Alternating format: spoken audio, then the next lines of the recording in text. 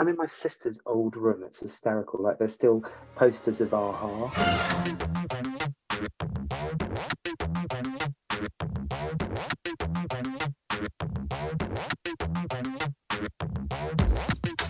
Hello, it's the Wellbeing Lab. Today we're talking about codependency. I'm feeling very controlled because I'm back in the attic. You've heard of the show Ash in the Attic. This is called Will in the Attic. Could call it Gay in the Attic. Could call it anything in the attic. Anyway, here I am. We're speaking about codependency. It's a big topic, and we're talking to Dr. Jane Halsall, which is hard for me to say because I struggle with my L's. Tricky when you're an actor. And I have a lisp.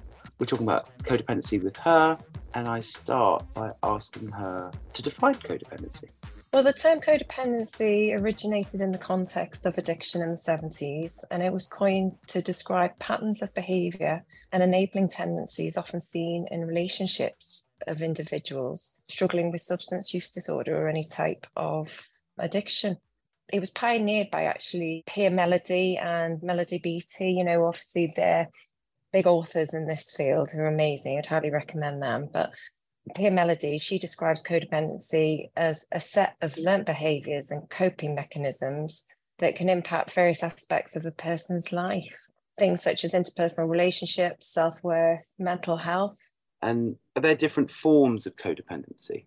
So there is. The two identities that most people know about in terms of codependency is, again, Peer Melody coined these terms, but the falsely empowered. And then you've got the rescuer, the helper, and they're known as the disempowered codependent. So there's two identities that people tend to form into. So if we're going into that, the disempowered codependent is someone who habitually puts other people's needs and desires above their own. They typically have low self-esteem. They tend to be people pleasers. They feel powerless in their relationships. They have difficulties setting healthy boundaries with people, and they very much get very anxious if the other person's upset, and they just invest everything in the other and they lose their sense of self. So there's a real neediness with that sort of codependent. They're doing everything to please their partner and they lose their sense of self and they get very anxious, but they're actually doing it in a way to control the outcome. And then the falsely empowered one, the caretaker, that typically refers to someone who appears to be in a position of power or control in the relationship. They look for validation. They can appear confident and assertive, but they manipulate others using guilt or control as a way of getting what they need. But they're actually also very insecure, and they believe that their value comes from the adulation of others. So they very much channel it into work or success and need the admiration of others for their own sense of self-worth. That's from the false empowerment. Yeah, the false empowered is more the one that wants to manipulate the others rather than truly being in touch with their own emotional needs. So they use tactics such as blame, guilt, intimidation to get their own way in the relationships. But they also struggle with vulnerability, they fear intimacy, and it's a survival tactic. The thing is, codependents don't consciously behave this way. This is ingrained because of their family systems or what they've been through in childhood. So if you have grown up in a family where there might be addiction or there might be mental health disorder, or you're a victim of abuse of some sort, emotional abuse, sexual abuse, physical abuse, then these are often ways that they have formed in order to cope with the world, to survive, and a way of managing different relationships in their lives. I mean, the thing about codependency is, it's not just in addictive relationships. Could be your co-worker, it could be a toxic friendship, it could be a family dynamic, or, a parenting dynamic. And this is where it's evolved. Could be a neighbour.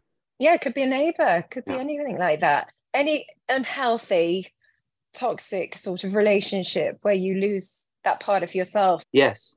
So here's an example. So let's say there's someone who's very wealthy and they take people for dinner, and they will always, even if someone says, no, on this occasion, we'd all like to chip in, but she sneaks off and pays the bill. Yes. So that might seem really generous, really kind. So some people might say, why is that unhealthy behavior or controlling behavior? Because they're just being lovely. But actually, if you break it down, they're not listening to other people's needs and wants. And, well, why can't we split it this time?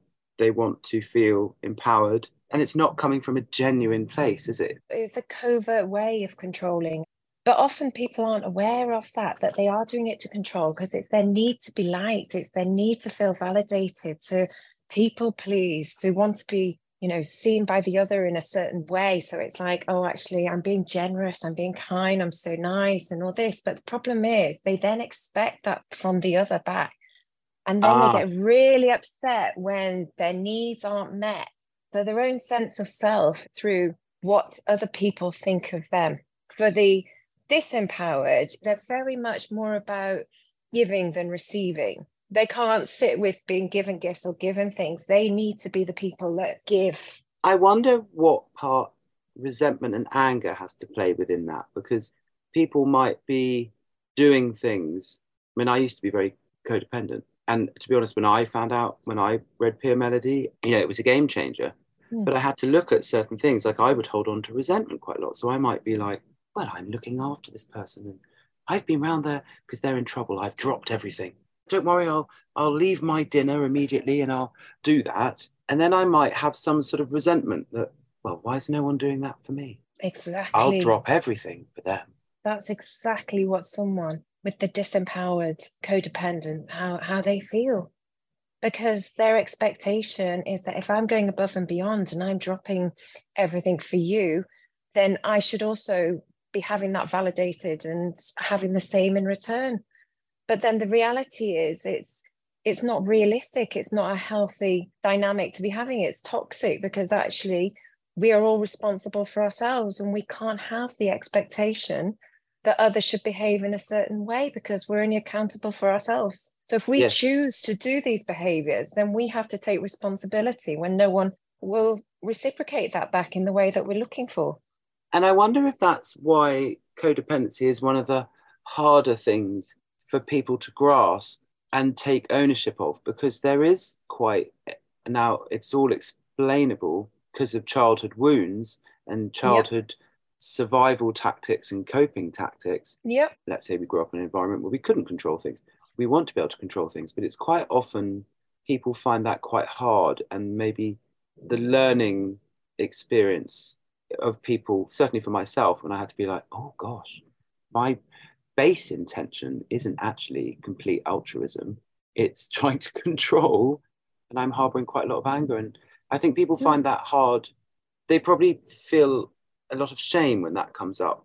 No, for sure. I mean, it's very much deep rooted in shame, self-hatred, lack of self-worth. And this is how it gets channeled into different ways. So, in terms of the falsely empowered, they will get their validation through success or work or money or being successful, so that people can see their success, and that's how they feel validated. So how can, because it's quite convoluted, isn't it? Because I guess there's sort of various protective parts in place for people when they are codependent. How do people come out of that? It's self-awareness. I mean, I think it starts by recognizing, are you actually behaving in ways that are detrimental to yourself? Do you struggle having healthy relationships? We have high divorce rates. Do you find that you're in interpersonal relationships with people where you're the one meeting their needs? So the starting point is educating yourself. Obviously, there's groups like CODA, the 12-step codependency group, but I think it's the self-awareness. This is the tool to start. So education, learning more about yourself, going to a therapist, because it is rooted in childhood behaviors. So this is learned behaviors there. This is a void within ourselves that we are using to try and fix through another person. And we have to work things out in therapy and understand ourselves and look at the root cause of this and what has led to that sort of behavior. And often people aren't consciously behaving in this way. So it's very deep rooted. They're not conscious that they're doing this for, around control, or they think they're being nice. They think they're being generous. And then, like you said, the anger, resentment comes, and we have to unpack all of that and understand, like, well, where have you learned this behavior? How have you learned to survive in this way? What's this actually really about? so that you can actually shift this and have a healthier way of managing it. Yeah, and I also wonder on a sort of wider level if it's a societal thing, if there's different, maybe different cultures or different societies that sort of almost promote codependency. Do you know what I mean? That you could sort of fall into that more than others. So let's say if you've grown up in a very religious household, it's always like, well, we do things for others, we do everything. I Oh, wonder if some people completely. can sort of fall into that behavior. Yes, completely. I think it is. You're right. Different society, gender roles, everything. It's rooted in trauma and anxiety. So if you are from certain households or certain beliefs, or you've been exposed to certain cultures, then yes, I think you are more prone to learning that this is how you've got to behave. This is what's acceptable. You learn that actually caretaking the others, looking after someone else's needs is what's expected. And therefore, then you take that into adulthood and you operate in the same way. And then actually what you're avoiding is your emotions and using this as a way of masking the truth, I guess. Yeah, the truth, really. So some people might be listening and sort of think, oh, well, hang on, the other day my neighbour was in trouble or a friend was in trouble and I did go round and I helped them. Now, does that mean I'm being codependent or does that mean that I'm just being a good friend? How can people sort of check in with whether they're, you know what I mean? No, I think that's a really good point. It's conscious awareness of things. You can do things from a caring place, but it's noticing these behaviors. So if you want to treat someone to a meal or you want to help your neighbor, great, do that. That's how we should be. But is it to your detriment? Are you doing it? It's understanding the reasons that you are operating that way. Are you doing it because you actually genuinely want to help the neighbor, or are you doing it because you've got some other reason there? I've learned now, could I sit with being present with because this is another thing I think with codependency is that we don't allow ourselves to really sit with others and truly hear them because we can't cope with the discomfort because of our childhood of them being unhappy or them having stress or them. So, it conflates and creates a lot of conflict in relationships because I think we can't sit there with other people's discomfort. No, you're spot on there, because the key thing about codependency is it's the avoidance of emotion for both. These tactics are operated in a way so that people don't have to sit with their feelings. The caretaking, everything's done as a way of avoiding emotions. And yet every thought, everything we do is triggered by a feeling. And you're right. If we can't sit with our own emotion, it's like, how do we sit with other people's? And I guess that can sort of bleed into also parenting. Oh, completely. Certain parents have come into therapy and they use their children. They're so enmeshed in their children and they do really struggle to meet to listen to what they actually need. What's healthy boundaries? What is my child actually saying to me? And actually, just for the listeners, it might be good to sort of define what enmeshment is. Well, enmeshment is a term that's used just when sort of their lives are almost intertwined. So if you're enmeshed with someone, it's almost like you've lost your sense of identity. It's very much enmeshed in the other, so it's sort of ingrained within the other. So a parent that might struggle to, I don't know, I've heard an example recently where, letting them go to university, say, and then they're so enmeshed that they go to the first month with them at university because they can't bear to let them go. It's protecting their children at all costs and doing things that aren't actually helpful for the child. I mean, it's funny, isn't it? Because I think codependency comes back to all the roots of those things because it makes me think of attachment. Very much linked with attachment because codependents tend to have an anxious attachment style. And we've done an episode on attachment, but maybe we could just talk about that very briefly. What would be the symptoms of that? Well, codependency. Well, yeah, codependents are very much the need, looking for the other. So worried that they might leave. Yeah, the fear of rejection, the fear of abandonment. So the reasons why someone is codependent, they're doing everything to keep someone in their life through these tactics. And the point is that they're so anxious of being left that this is why they behave in the way they do. But isn't it funny that often, because one of the big things that helped me sort of stop being codependent was actually beginning to own my truth and set boundaries, which if you've never done it before is hard to begin with. Is that something that you encourage? Oh, completely. It is really hard to overcome codependency. It's a process. It's not something you're going to change overnight, especially if you're an adult and these are like your survival, your ways of functioning in a sense. You know, this is all linked to your family system. So if you have got to, you know, change how you interact in your interpersonal relationships, you have to have healthy boundaries. You have to stop the people pleasing. You have to learn to say no. You have to think about, what's the intent behind this? Why am I really doing this behavior? What am I getting from that? What's my expectation of others? You know, Yes. am I expecting too much from the other? Am I trying to control? Because often people do things like we said, and they don't even realize that they're doing it as a way of control and manipulating the other. They can be using it through guilt or gaslighting.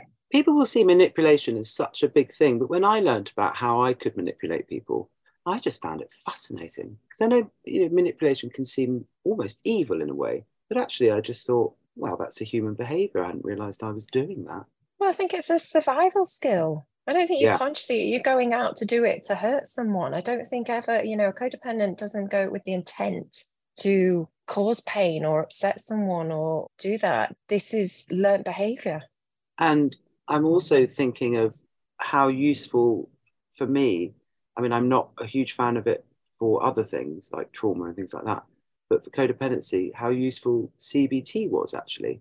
Yeah, when I work with clients, I use a model of integrative therapy. So using CBT, psychodynamic, it's identifying what behaviors, what are you actually, in terms of your thoughts, your negative automatic thoughts, what's your way of changing the feelings, what's a way of reframing it? Yes, because some of my thoughts might be, I was thinking particularly for someone that perhaps thinks, well, I need to be powerful and successful and telling everyone how many fast cars I've got. And maybe they fall into becoming a bit of a perfectionist, and a high achiever. Yeah, that's exactly. So the falsely empowered codependent is definitely a perfectionist, the high achiever. That's where they get their inherent self-worth from. And there's something very empowering about learning that it's okay if people don't like you. And what I mean by that is, of course, I want people to like me, but I have control of monitoring my behavior and my words, and I take inventory of that. If someone doesn't like me for my truth, then that's okay. Do you know what I mean? I don't have control over how other people are going to feel about me. And that's quite liberating. I mean, let's say I need to get from A to B. Someone pulls me over, they've got a flat tire, and I have to get to my destination. I don't know the person, and they say, well, please, can you stop for half an hour and help me? And I say, well, I need to get to, let's say it's a christening. I need to get to a christening. And they go, oh, well, how selfish of you. How dare you do that? You haven't stopped and changed your day because I'm in need. I need to be okay with going, well, I'm really sorry that's happened to you. I've looked at my situation. I can't let other people down. And I'm okay if you're angry with me for that. Exactly. You have to learn to prioritize yourself. And that's where practicing self-care comes into it. So it's focusing on your own emotional well-being.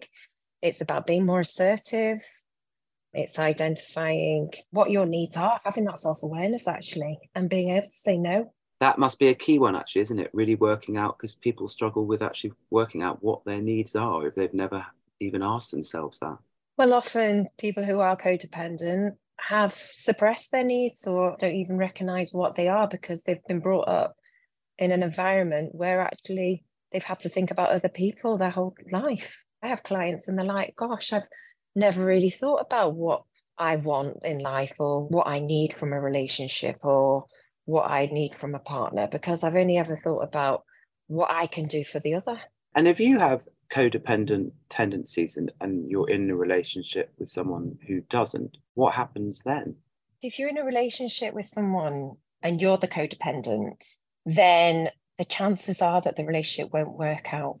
You'll either be really needy and push that person away, or if you're the falsely empowered and you're the caretaking, after a while, the other person might recognize that they are being manipulated or their voice isn't heard or something. And then that again leads to the breakdown of the relationship. So the reality is, unfortunately, if you are prone to these sort of behaviors, you do everything to avoid being abandoned and rejected. However, often the worst fears, manifest and they do actually get rejected because someone will leave them because they can't cope with it. And I think that's great that you said that and been so honest about it, because often when people do start changing their behaviors, they recognize that they haven't been in the right relationship in the first place. And so it might be scary. And that includes friendships, relationships with families, personal relationships, in terms of partners, even work. So change can be a really great thing.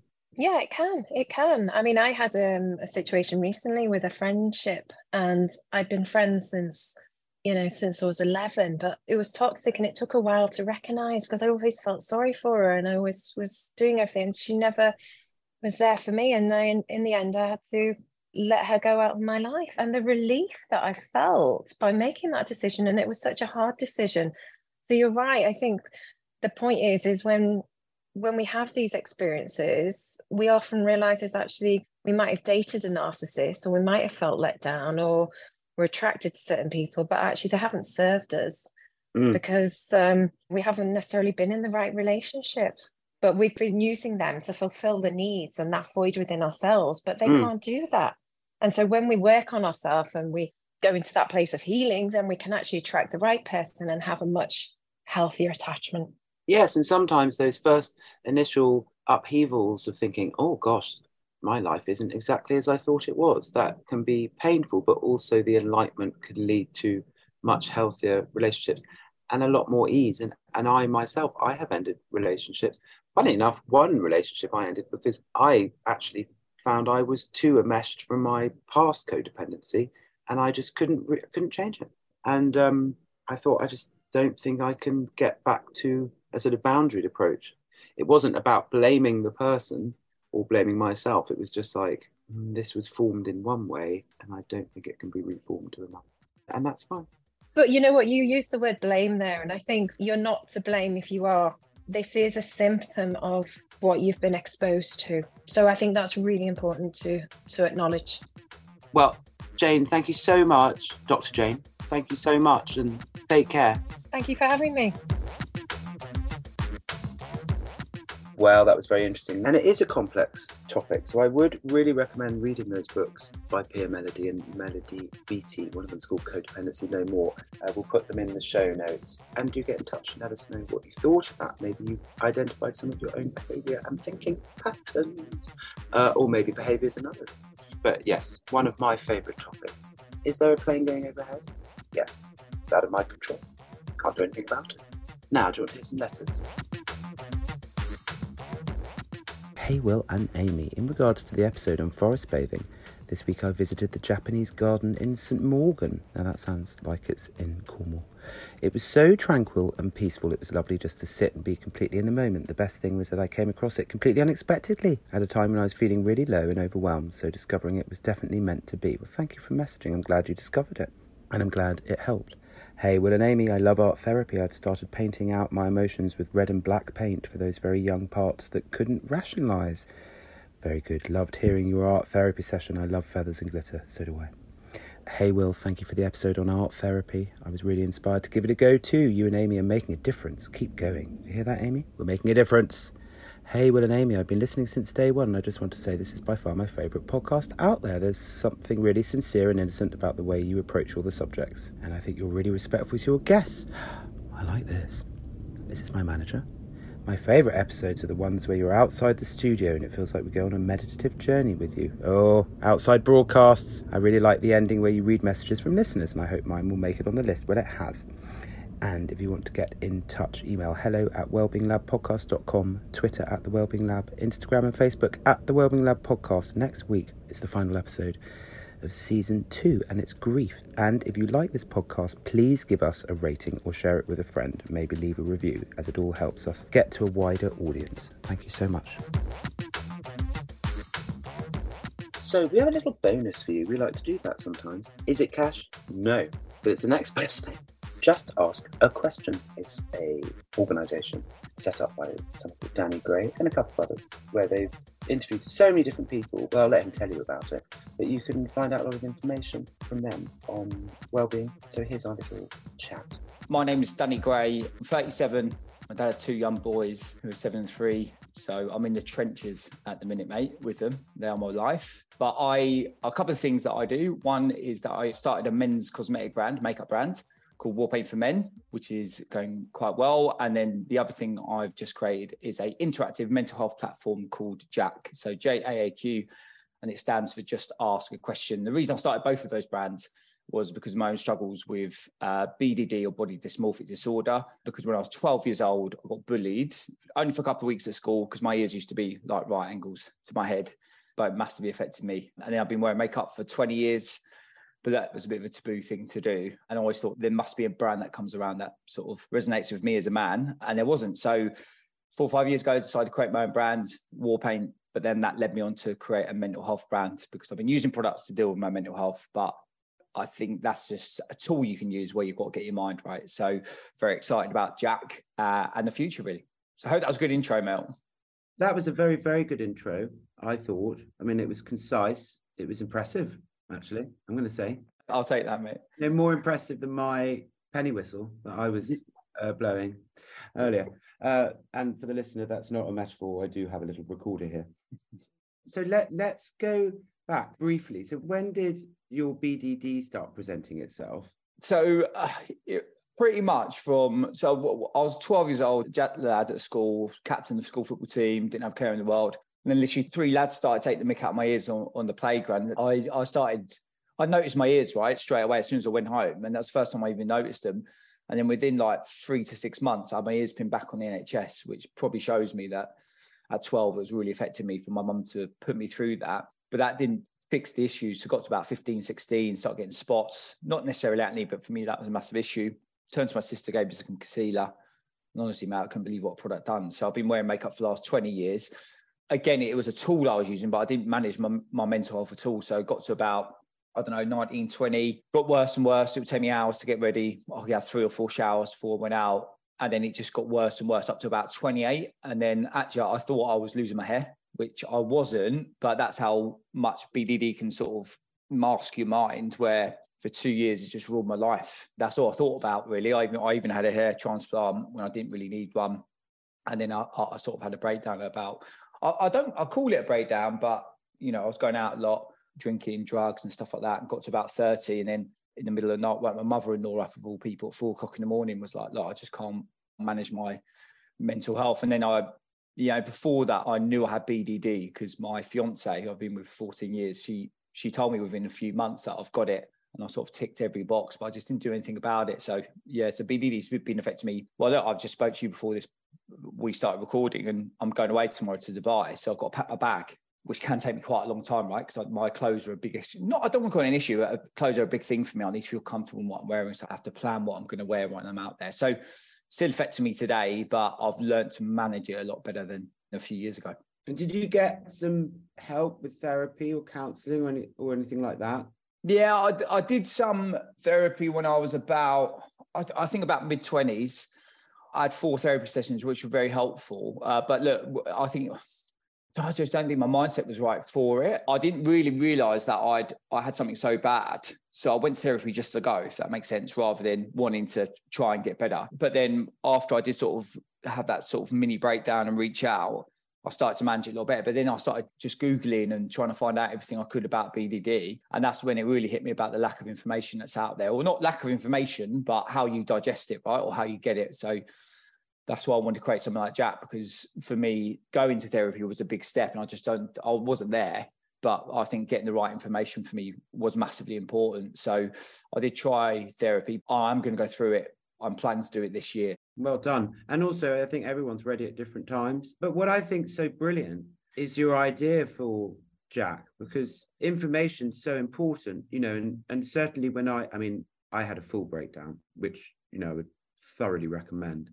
It's great fun. But, a lot of the stuff that did help me, I know sometimes it cannot help if you've got an overly anxious mind, particularly with sort of things like health anxiety, but it did help me going on the internet and finding certain forums, or, I diagnosed my depersonalization, it's an anxiety disorder, through going on the internet. So, finding information, knowing that I'm not crazy and that I actually have something that is, oh, okay, well, that's what it is, takes away 50% of the problem, at least, I think. Absolutely, mate. Like for me, I think you've hit the nail on the head there. So look, Google, the internet can be an amazing place to find out information, but it can be the flip opposite, right? Where people can go down a bit of a rabbit hole and then, you know, assume the worst a lot of the time. And that's what I was finding. And I was getting loads of customers of Warpaint, my men's cosmetic brand, reached out to me to ask me questions about mental health. And that's what it dawned on me, right? A little bit what you said about forums is that lived experience is really important, and just understanding. And if you actually take it 10 years is the actual average length of when someone first feels something to when they reach out with mental health, right? So it progressively gets worse and worse and worse over 10 years. And then generally, like yourself or me, you sort of reach out or try and find out information when you get to that crisis point. And that's what I think a lot of society is doing at the minute. And there's a lot of stuff out there to help with crisis. There's calls line, text line, services, NHS. But for me, what I want people to do is find a way to find out information way before that 10-year, because it's known that the longer you leave it, the harder it is. And then for me, if you go on Google or even a forum, sometimes all you're doing is reading text, and it's very hard to take that in an empathetic way and to get the right information. And who can you trust as well? So a lot of time you go on Google, like, what is depression? This is what I was using an example. It's 3.2 billion hits you get. And then the first 10 items you read are either a blog or text from an NHS website. And all you got to look at social media, the way it's moving with everyone wants to watch video content now and digest it in that way, in short, sharp bits of information. And I think with JAAQ, that's what we've done. We've literally got the world leading experts, people with lived experience, well-known faces. So you can literally have an interactive Q&A with them online. It's completely free as well. Anyone can go and use it. Because for me, the information changed everything. Once I started understanding that I had something, and not necessarily tips, but see how other people manage it, I started using some of those things in my daily life, and it changed everything for me. So that's where I do think there's I don't want to call it a gap in the market. I hate calling it that, but I think everyone says you see all these documentaries and everyone's saying you need to talk. I think it's very difficult still to do that, and people are going to wait. So hopefully we get people coming to a platform they feel is a bit like you're having a conversation, but not having to, if that makes sense. You might be confident then to reach out and have a conversation. I was having a cigarette outside the theatre. I'm doing this play at the moment, and a guy came up, you know, he seemed a bit low or a bit stressed and asked for a cigarette. And so I asked him how he was, because one, I'm nosy, and two, seemed like he was in a bit of pain. And, you know, this person, I won't say what they shared with me, but they were having a tricky time. And I would say he identified as a straight guy.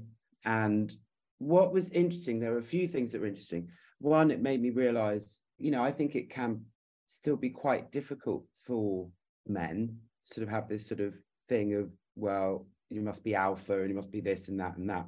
But also what was interesting is then someone that he knew came along, and I observed the interaction between them. And I thought, God, this guy who also identified as straight, he's not listening to his mate at all. He's not listening to him at all, you know. And weirdly, yesterday, I then saw the friend of this guy I was speaking to, and I said to him, oh, you know, nice to see you. I said, you know, look out for your mate, because I think he's having a hard time. And then he started telling me about what hard time he was having. But I think it can be really difficult for men. Absolutely. And do you know what it is like? I think people think you need to know what the answer is all the time. And a lot of the time it's not, right? It's just listening to what they need to say, rather than you don't need to have all the answers. But this is the other thing, I'll go back to JAAQ, what we've done on there is that every person on the platform or expert, whoever it is, we've asked them questions about supporting someone.